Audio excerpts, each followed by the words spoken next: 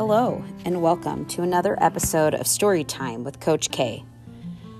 Today, I will be reading you an excerpt from the book Anxiety Relief for Teens: Essential CBT Skills and Mindfulness Practices to Overcome Anxiety and Stress. This book was written by Regine Galanti, PhD. Chapter 1, You Can Retrain Your Brain. Teenagers juggle a ton of social, academic, and family responsibilities. Add stress and anxiety to the mix, and it's a wonder you get anything done. The fact that you're taking the time to read this is a pretty big first step. It means you're ready to make some changes. CBT and mindfulness will give you the skills you need to make those changes and be the person you want to be. But first, let's take a step back and look at what exactly it is you're wanting to change. Exploring this part of yourself may not be easy, but self-awareness is an important first step to positive change. Where does anxiety come from? Anxiety is more common than you might think.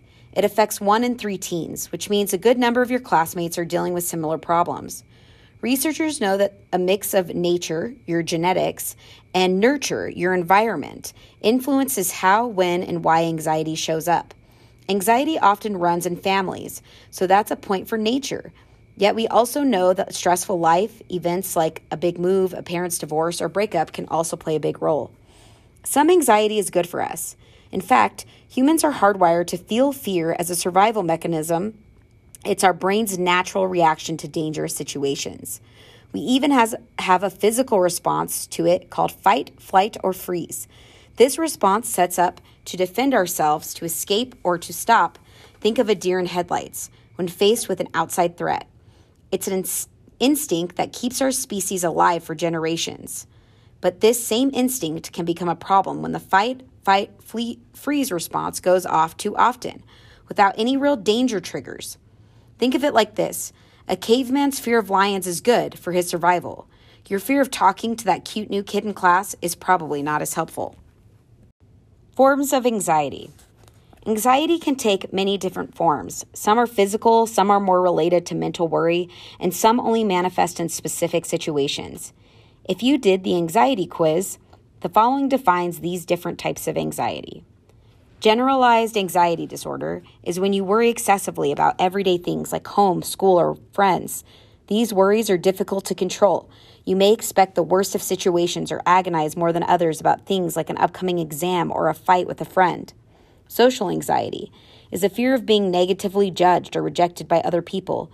You may worry about acting stupid or being boring, and this fear often leads you to avoid social interactions or situations where others might be watching. Separation anxiety is a fear of being away from people close to you, typically your parents. You might get anxious at just the thought of not being with them or imagine that the worst will happen when you're apart. Phobias are an intense fear of specific situations, often to the point of being irrational because the fear does not match the reality of the threat. They typically focus on animals, insects, germs, extreme weather, or enclosed spaces. While it's normal to feel uncomfortable with these situations, most people can face them and go about their lives.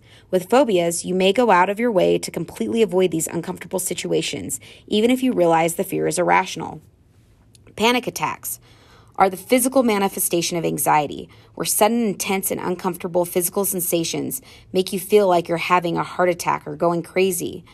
After having one panic attack, you may become fearful of having more, which is the hallmark of panic disorder. When fear of these panic attacks is so crippling that you stop going to school or leaving the house, or will only go to places with specific people, that's called agoraphobia. Obsessive compulsive disorder, or OCD, involves thoughts that stick in your head and cause distress.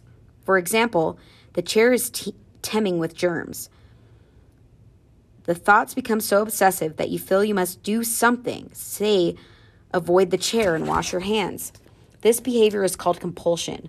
While compulsive behavior makes you feel better in the short term, it can actually lead to more obsessions that only make you more anxious, causing you to engage in even more compulsive behavior.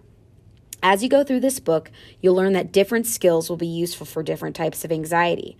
For example, of how certain skills can be applied to various manifestations of anxiety, check out the appendix where I've laid out some sample programs. So, What are CBT and mindfulness? Cognitive behavioral therapy, or CBT, is a set of skills designed to change the thoughts, the cognitive part, and actions, the behavior patterns that get in the way of living a full and healthy life. The aim of CBT is to help you become your own therapist, and the skills are practical, goal-oriented, and can be practiced every day. While some CBT strategies focus on changing thoughts or behaviors, others are rooted in mindfulness or awareness and acceptance-based approaches. You may have noticed that when you're anxious about something, your thoughts are everywhere but here. You fret about the past or about how things could go wrong in the future. Mindfulness helps focus your attention on whatever you're doing right now, in the present moment. Acceptance strategies help you cope with and even accept uncomfortable situations or emotions that you can't control or change. While this may seem counterintuitive, since the anxiety you're experiencing is exactly what you're trying to escape, it's actually that desire to escape the present moment that often causes anguish.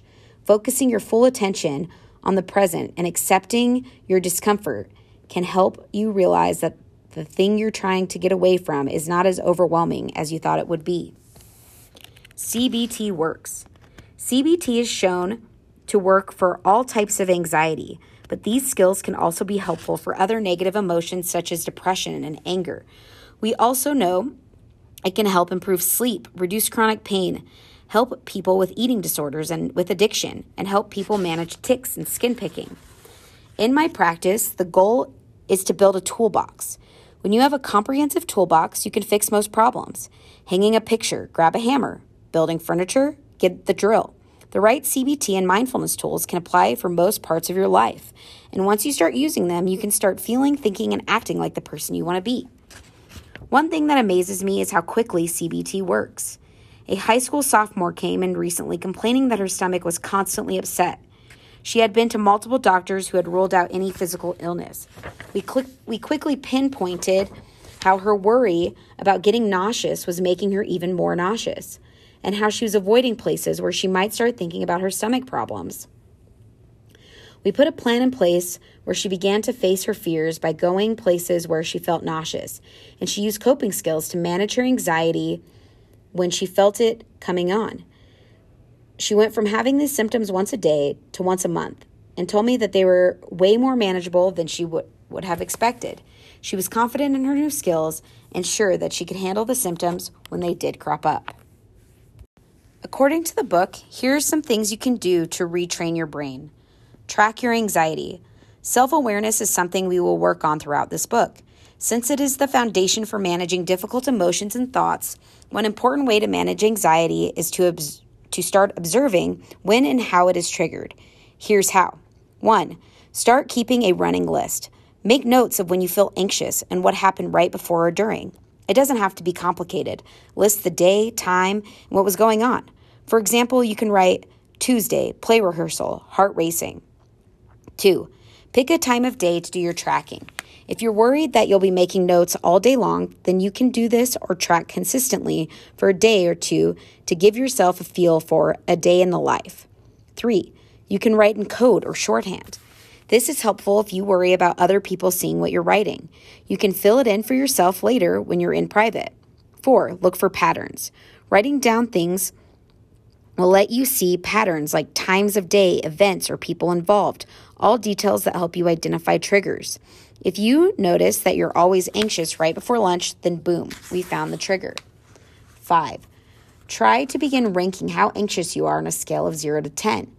10 is the most anxious you've ever been. 0 is the calmest. Just be aware that 10 is the ceiling. There's nothing higher than that. If you tell me you're afraid of heights and that standing on the second floor of the school was a 10, I'm going to ask, okay, well, what about the 5th floor? Is that the same? If the answer is no, that's a higher 10, then maybe the second floor is more like an 8.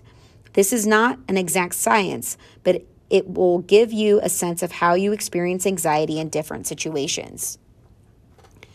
Monitor your thoughts, feelings, and behaviors. Start breaking down those emotions. This is a helpful way to begin understanding how you experience those 3 parts of the CBT model of anxiety. To begin, pick an event that happened recently that made you feel anxious. Ask yourself the following questions. What was I thinking when the situation happened? What was my physical reaction? What did I do? These questions seem easy, but don't be surprised if this is harder than you thought. It's a new way of thinking about anxiety, so it's common to struggle with pinpointing what you were thinking or feeling in any given moment or situation. It might be helpful to map things out as follows. Situation. I got anxious in math class on Wednesday when the teacher assigned hard homework. Thoughts. I won't be able to get any of it right, and I'll fail, or my friends will think I'm stupid if I ask them for help. Physical sensation. My muscles tensed up. Behavior. I procrastinated into the last minute and then rushed to finish. Getting in the habit of thinking about your triggers, thoughts, physical sensations, and behaviors will help you be more aware of them. More awareness equals more opportunity to make a dent in that anxiety. This is a good exercise to do once a week or so. Over time, you'll notice it gets easier to break down your emotions and experiences in this way.